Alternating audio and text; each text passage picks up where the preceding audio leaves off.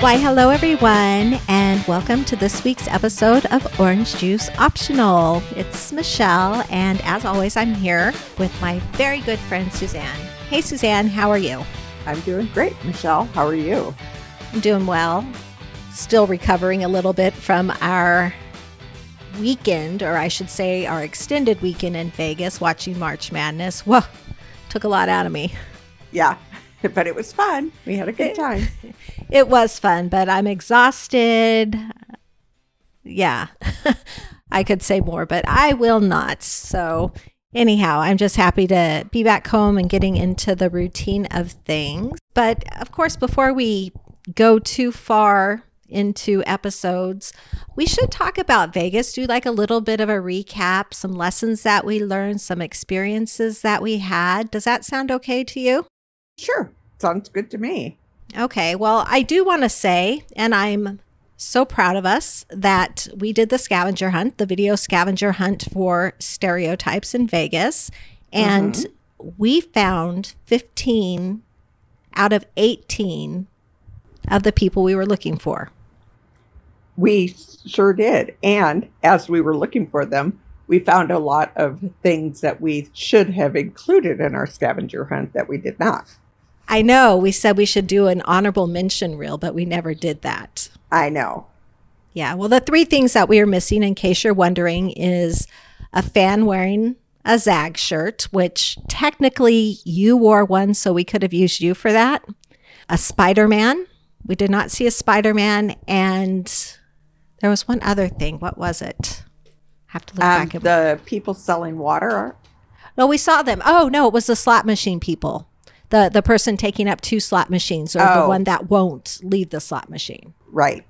Yeah, which we did technically see, but I felt a little invasive, like going up and taking video or walking by taking video. I don't know why, because the faces were all blurred anyway, but.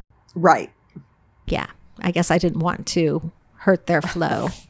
Well, if they're taking up 2 machines, I don't care, because you know how I feel about that.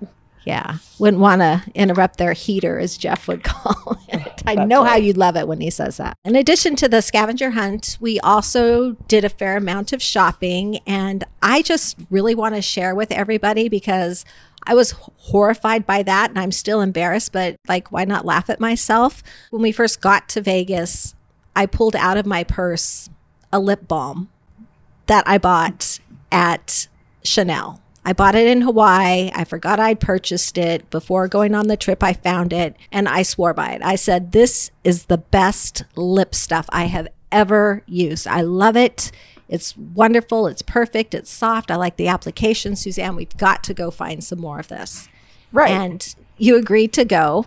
So we get to Chanel, we walk in, the lady's helping us, and I can't see the lip stuff anywhere. And so I pull it out of my purse and I said, we're looking for this lip stuff. And she kind of started to laugh, because it wasn't lip stuff I'd been putting on my face. It was actually cuticle oil. Correct. Yeah. So I was horrified that here to you, I'm like promoting this product that's not even lip stuff, it's cuticle oil. But the only saving grace is the person who runs like the makeup or skin product line for Chanel, for that store, told me she did the exact same thing when it came in. She had all of her employees try it on as like a lip balm or lipstick. Yeah, well, and Chanel should learn from that, because so the big question is, are you still using it as a lip balm? Oh, heck no. I felt like such a fool when we left there. I was like, oh, not a good choice, Michelle, especially when I'm promoting it to you and thought I had this wonderful product that was kind of let down. But it's good cuticle oil, too. Well, yeah, but I think if it works on your lips, why not? It was probably just my imagination. It worked on my lips. It just went on really smoothly. It has a great applicator. They should do a lipstick or a lip cream. Right. Using that model moving forward, I think. They should. Well, I really appreciate you not laughing at me in that moment. So I'm wondering right now, have you ever had any like beauty blenders or store blenders like that where you went in thinking one thing only to be kind of nicely put in your place? I'm sure that I have. Of course, when you ask me on the spot, can I think of any? No. But maybe something will come to me. But yeah, I know that's happened before where you're so sure when going in what you're doing, and then you either use the wrong term or you think you're looking for something, and and then you feel like a fool. Well, since I'm throwing myself under the bus, I will do it one more time. When I went shopping once, I was looking for a bathing suit. I went in to try it on. I couldn't even figure out how to put it on. And I walked out and she's like, that's not how you wear it. That was also very embarrassing because trying on swimsuits is never fun to begin with. Right. And then to have someone look at you and be like, no, that's not how you wear it. That was really another moment I won't ever forget. That's so funny. Yeah, I'm sure I've had those moments. Why they don't just pop into my head, but while we're talking about it, I don't know. But probably because you're trying to forget about it. Well, yeah, but everyone's had those moments. Yeah, well, maybe that moment should have stayed in Vegas, but stay tuned because we've got some more Vegas things to share with you.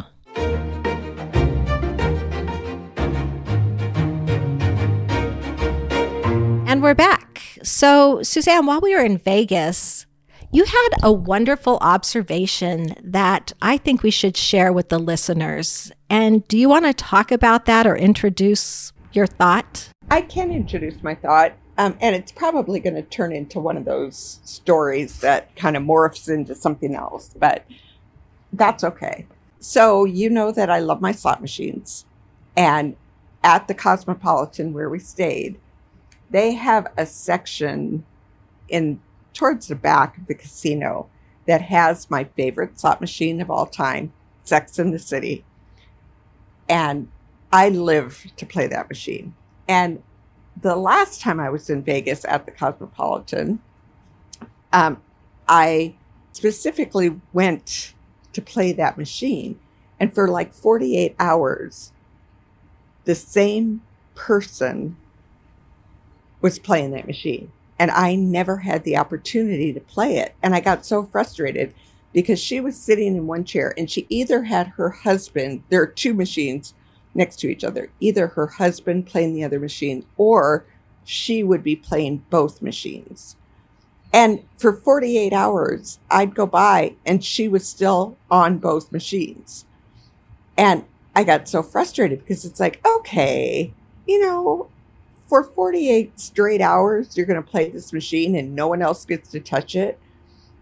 So anyway, this time, first thing I did when we got there was go to my Sex and the City machine and claimed my space. And it was an interesting phenomenon because then another woman sat down next to me and I got the bonus and she knew the bonus I got. And she goes, oh, I hate that bonus. And I said, yeah, so do I. And we had a little conversation and I was like, oh, that was nice. And then that happened 4 or 5 times where I'd be sitting there and another Sex and the City machine lover would sit down next to me. And I got one woman sitting next to me and I swear she became like a friend in a half an hour because she asked me about myself and she asked about Sex and the City. And then I asked her about herself and why she was there. And she said she was there for March Madness. I said, oh, so am I. And I said, what team are you going for? And she said, Gonzaga. And I said, really? My boys went to Gonzaga. And she said, really? I went to Gonzaga. And we had a lot in common. We bonded over our Sex and the City machines. And she was one of those people that I'd hit the bonus. She goes, yay for you. Good job. Oh, you're going to win this time. And then she'd hit the bonus and I'd say, yay, I love that bonus. And so just all around a great experience. That is a really cool experience, especially when the machine seems to have a following and each of you know the depths of it, I can't even say the word, so I'm not going to try and say it, but you understand the game and you can be cheerleaders for each other. You're not hogging both machines and that's fun. Really cool. It's fun because I have a really good friend of mine who back in the day, we used to go to Vegas a couple times a year. And it was always fun to go to Vegas with her because she was a slot machine person. I was a slot machine person. She'd go her way, I'd go my way.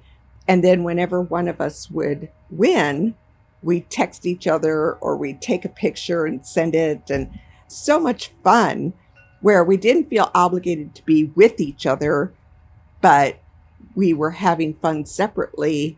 But then we had someone to share in the excitement when we won. I have coined the phrase, it's the sisterhood of the slot machines, because when you meet a fellow slot machine sister, you know it. You know that person when you meet them. I think my mom would like to be one of those people with you. She loves slot machines also, and she had sent me several messages while we were in Vegas. How's Suzanne doing on the slot machines? So you have a sister there also. Yes, and it takes that person who gets it, who has fun with it. But when I coined that phrase, sisterhood of the slot machines, I did think about it and I thought, there are a lot of sisterhoods out there. When you meet those people that become your people because they enjoy something you enjoy and they enjoy it to the same level you enjoy it, which is why I like sports and why I fall in love with like March Madness, because everyone around me is enjoying it in a different way or in the same way. And it's just fun. It's a great environment. Yeah, it's the camaraderie, it's the shared enthusiasm, and you can learn a lot of things because after you had that conversation with the lady at the slot machine, the one that you felt like you were fast friends, you came away with 2 valuable pieces of information. Do you want to share those? So the 2 things I found out is, first of all, the woman who was sitting next to me on the slot machine has a host at the hotel. And I was like, I want a host, because these hosts at the hotel, and I know you have to gamble a lot, which I feel like I gamble a good amount, but it's like a loyalty program. And if you get to a certain level of your loyalty program, then you get a host and they do things for you. They get you the best room available at the hotel. They book dinner reservations for you and the people you're with. They pick you up at the airport. They take you to the airport when you leave, if that's how your transportation is. So there are a lot of perks, and I love perks. And so I'm a little obsessed with that. I want to get my own host at one of the hotels in Vegas. And I'm a sucker for it. If I have a host, I'll always stay at that hotel. That's the loyalty program. Yes, and it's a wonderful program. I was doing a little bit of research on it, and I truly am surprised by the amount that you gamble or the amount of time you spend gambling, the amount that Rob gambles. He's more of sports book, but he also likes the table games and slot machines, that you all haven't been approached by a casino host, because there's 2 ways it can happen. They can find you just in their plane and deem you worthy of it. I don't know a better way to say it. Or you can go and talk to them and see what you need to do to qualify. And I've never been approached, but now I know a couple people who have hosts in Vegas. And it's like, okay, I need to get in on this. I got to figure this one out. Yeah, and I think maybe some introductions are in order. Your friends should be introducing you to their host, and they can just check your record, because I'm sure everything you do is with the loyalty point or loyalty card. Right. Which I am that person. I do things for rewards. I do things for points. I accumulate, and then I have a son who is a master at cashing in points and rewards and getting the most bang for our buck, so to speak. Yes, and I'm jealous that you have him there helping you all the time. So that is a perk, because I usually have to figure it out, and I do the best I can, but I could do better. I'm just still figuring it out. I know, and I don't have to figure it out because I have him doing it for me.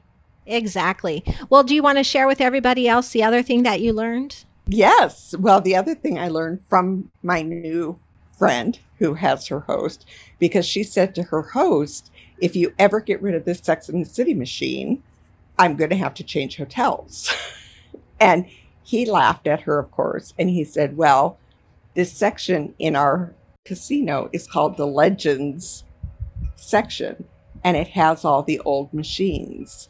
And we don't get rid of the Legends machines. So these are the old machines that are the most popular machines. So the Cosmo will keep your business just because they have the Sex and the City machine, which is awesome. Yes. And they have Game of Thrones, and they have The Wizard of Oz, and they have Willy Wonka and the Chocolate Factory, and they have an Elvis machine. And these machines are all old. It's not like they upgrade them or anything. They are the original machines, but so much fun. Yeah, you got to go where you're comfortable. But can I take a minute here just to talk about your big win in Vegas? Sure. So we were watching March Madness, which we're going to recap in just a moment. But Suzanne decided to take a slot machine break, which she does frequently through the day. It kind of breaks up the monotony of just sitting down. You get to move, stretch your legs. So we're all sitting there at the table, Rob, Jeff, and I, and we get a message from Suzanne that she hit a major jackpot. And that was so exciting for me. And then the next message you sent was, but there's nobody here to cash me out. There's no cash attendant. I'm stranded basically, and I need help. And so I walked that whole casino. I was your wing woman. I walked that whole casino and tried to find you, but I couldn't. And you were right there. Like if you were, what's the saying? If you were, it would have bit me. If you were a snake, it would have bit me because you were right there. But I did want you to know, I did walk that whole casino looking for you, and the guys just kept watching the game. Right. And I was so close to where we were watching the game that I could actually almost see you in the, what is that called? Not the destination, the place where we were watching, where we had our table to watch the games. I mean, I was that close to you, and I was right on the aisle.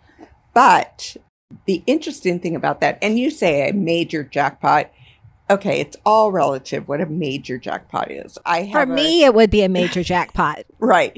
And it's not the most I've ever won. It's not even close to the most I've ever won. And then I have a sister-in-law who is, I mean, this woman, she wins at everything. And now she has won some major jackpots. But this one was respectable. And it did require hand payout, which is where because there's a tax cap where they have to give you a tax form and you have to, file it on next year's taxes. And so I did have to wait a long time. But then when the attendant came over to give me my cash payout, she said in that section where I was sitting, she had like 6 or 7 cash payouts that happened all at the same time. And she was the only one working that section, which is interesting that, I mean, it was like they hit. But I was patient. I waited, and it was actually very fun. Yeah, I would call that smoking hot. And I do have to ask, because I do have a competitive nature, was your jackpot the biggest of the 5 or 6 that were paid out at that time? No, I think mine was on the lower end of the 5 or 6 that were paid out. So, but then the woman who was doing the payout, super nice woman. Again, sisterhood of the slot machine. She works there. She knows the machines, but she and I are chatting, and I told her we were originally from Alaska, and she goes, "Oh, I bet you've got a lot of snow." And I said, "Yeah, it's been a bad year. Fortunately, I'm in Arizona." And she said, "Yeah, her son lived in Truckee, California, and they had gotten like, I don't know," she said, some ungodly amount of snow this year, 40 feet of snow. And so we were comparing snow stories while she was giving me my cash payout. And again, I'm bonding with these people. I may never see them again, but I'm bonding. You don't care. You're making that moment matter, and it's memorable to you. Right. So, and anyway. You got to walk away from the games for a little while. But I really think that before we move on completely, we should just take a moment to tap into March Madness and our experience there. So we'll be right back.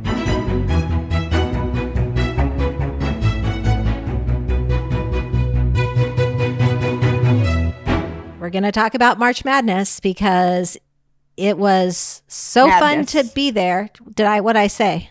No, I'm telling you, you said it was, and I just finished your sentence. It was madness. Absolutely bonkers and crazy. Brackets broken and an experience. It was fun, but like my bracket sucked. That's all I can say. There's not a better way to put it. Yeah, let's face it. Everyone's brackets sucked. I mean, there was no predicting what happened this year, but truly made it the most fun March Madness weekend of all time. I mean, game after game were nail biters and upsets, and oh my goodness, it was so much fun. It was a lot of fun, but I'll tell you this, I have never had a 3% on a test in my life. And at one point, my bracket picks were 3% correct. That is like an F plus or minus. I don't even know how to say it. It was so bad and embarrassing, but at least I was a comic relief for Rob because he kept saying, wow, that really sucks. It did, but frankly, we were all on the same page. You know, I think mine was at like 16%. And they were all bad. Yeah, and on that first day, somehow in one of Rob's brackets, he picked the 2 upsets. So he did have bragging rights that day. He did. But even with the 2 upsets he picked, he was still in 4th or 5th place in that particular bracket. So he must have got something else wrong. So that's what I have to remember and focus on. I mean, we all got other things wrong. I mean, some of the games that were no-brainers were upsets. And yeah, it's like there was no chance of winning that. I mean, I'm sure there are some people out there that won a lot of money, but yeah. Yeah, and Rob did pretty good on his individual bets at the sports book. He left a winner there in that respect. Not so much in his brackets, but actually I haven't even checked in with him as to where he is on that. So I need to do that. Yeah, but a fun experience. It's something we do every year, and it's different every year. The dynamics are different every year. The consistent thing is the 4 of us being there and having a lot of fun. And we had a lot of fun. It was a great week. Good memories. Very good memories. But some things are so memorable that I think in the next segment, we just need to take a moment to touch on.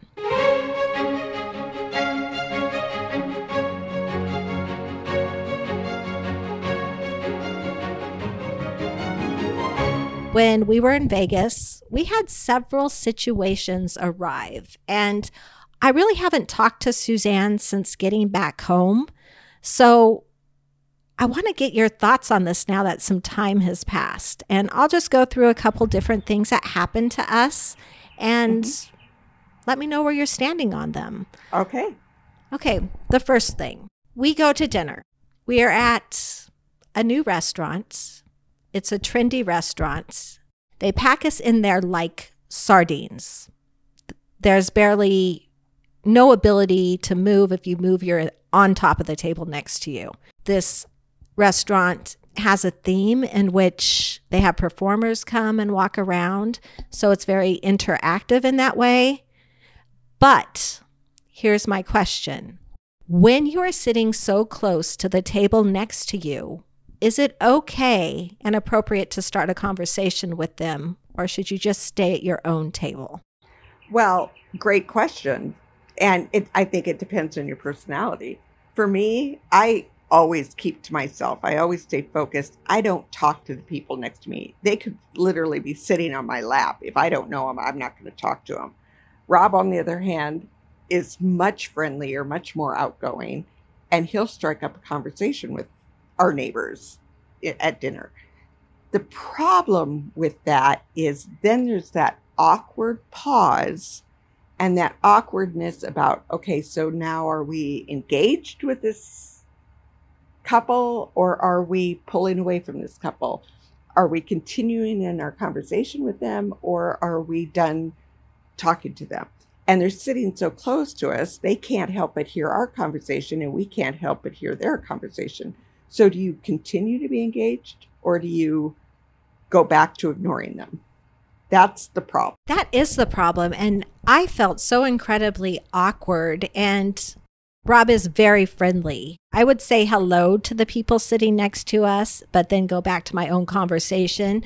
But he wanted to talk about basketball. He wanted to talk about the sky being blue. He wanted to talk about you name it. And we're like, come back over here to the conversation. Let them enjoy their meal. And again, the restaurant was very interactive in the fact that the appetizer we ordered, they came and they made it table side.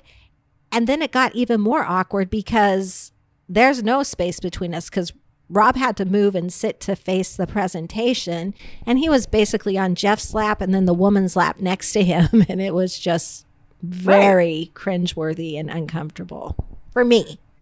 Right. And that's the restaurant's fault. That's poor planning on the restaurant's fault. You know, pack them in, but then don't bring a dinner-sized table to prepare the appetizer at the table.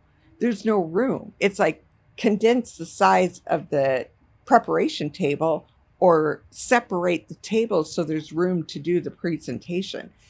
That was a big flaw on the restaurant's part.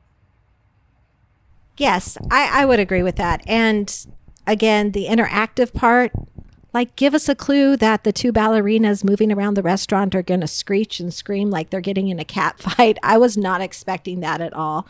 Yeah. So my nerves were a little bit shot after that dinner just because of proximity and the unknown happening. Right. And not to mention, there are no windows in the restaurant. And when you enter, they literally lead you through a maze to your table. So I got a little claustrophobic, like how the heck am I going to get out of here if something happens? Which I do. And there was no easy way out that I could see. And I'm sure that they had a plan in case of an emergency. But yeah, I got a little claustrophobic. It was that speakeasy vibe that they were going for where you come in and then they lead you back. And the decor was also very psychedelic, like bright colors, eclectic things. And so it just had a different vibe to it. It did. Yeah. Would I go back there? Probably not. I probably wouldn't go back there either, but it was an experience I'm happy that I had with my good friends. And the food was really good. I thought the food was good. It was good. Yeah, without a doubt. Okay, so let me ask you about the next scenario. Okay. We are watching March Madness games, and we reserved a table that we pretty much prepaid for our food and beverages. We had the table all day. We're sitting there all day. And towards the end of that time period, a person who's standing watching the game finishes his beer and he takes the beer bottle and he sets it on our table, empty. Now, that annoyed me, but I probably would have ignored it. That's my personality. It was wrong. Someone else we were with at the table could not ignore it and made it obvious, and the guy removed it and apologized. Right. But where do you stand on that? But then 5 minutes later, another person in the same party did the exact same thing. He turned, he set his drink down on our table, and then Rob asked him to remove it again.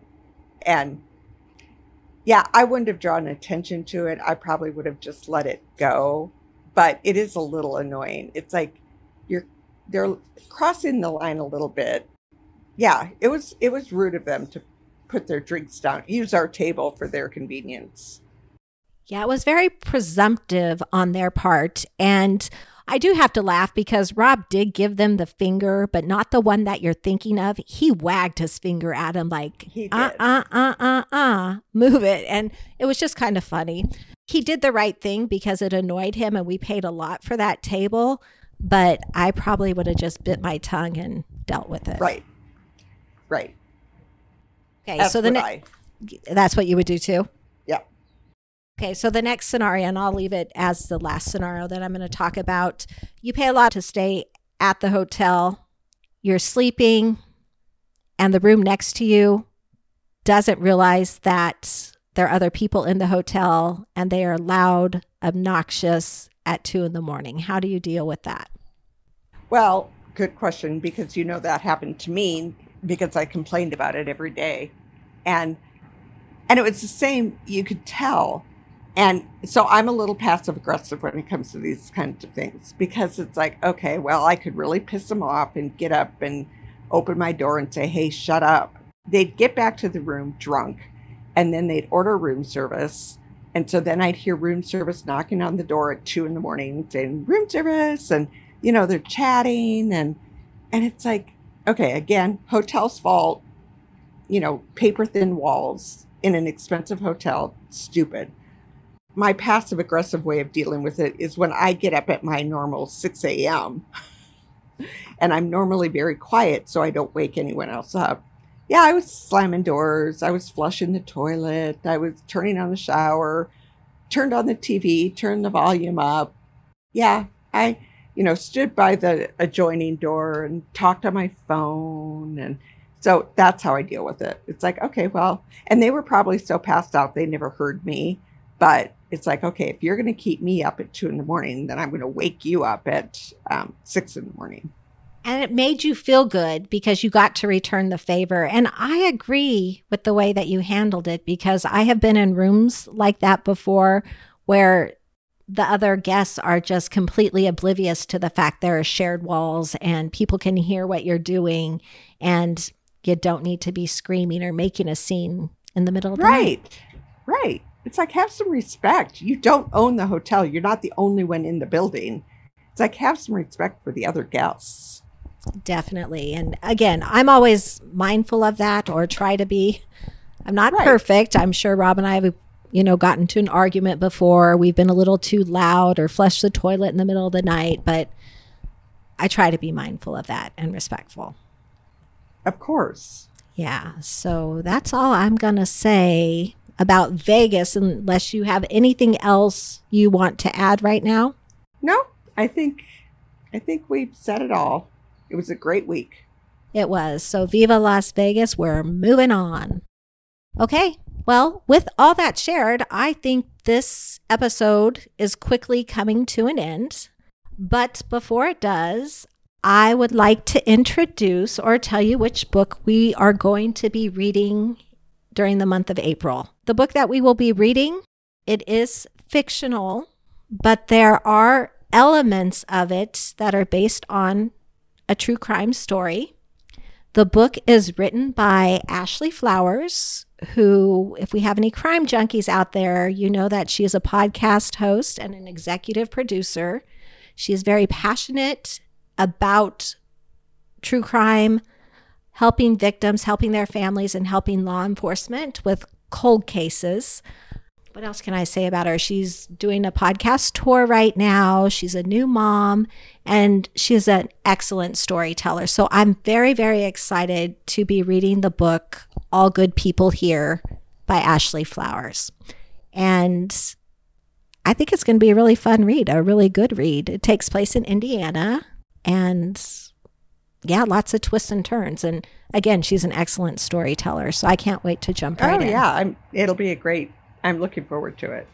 Yeah, we haven't talked crime before, and even though this is fictional, there's still an element of truth there, so we'll see how it goes. Yeah, it'll be fun. Let's get to something to sip on. Okay, well, it was my turn to select the quote, so here's your something to sip on. We are all broken. That's how the light gets in. Ernest Hemingway. Cheers. Cheers.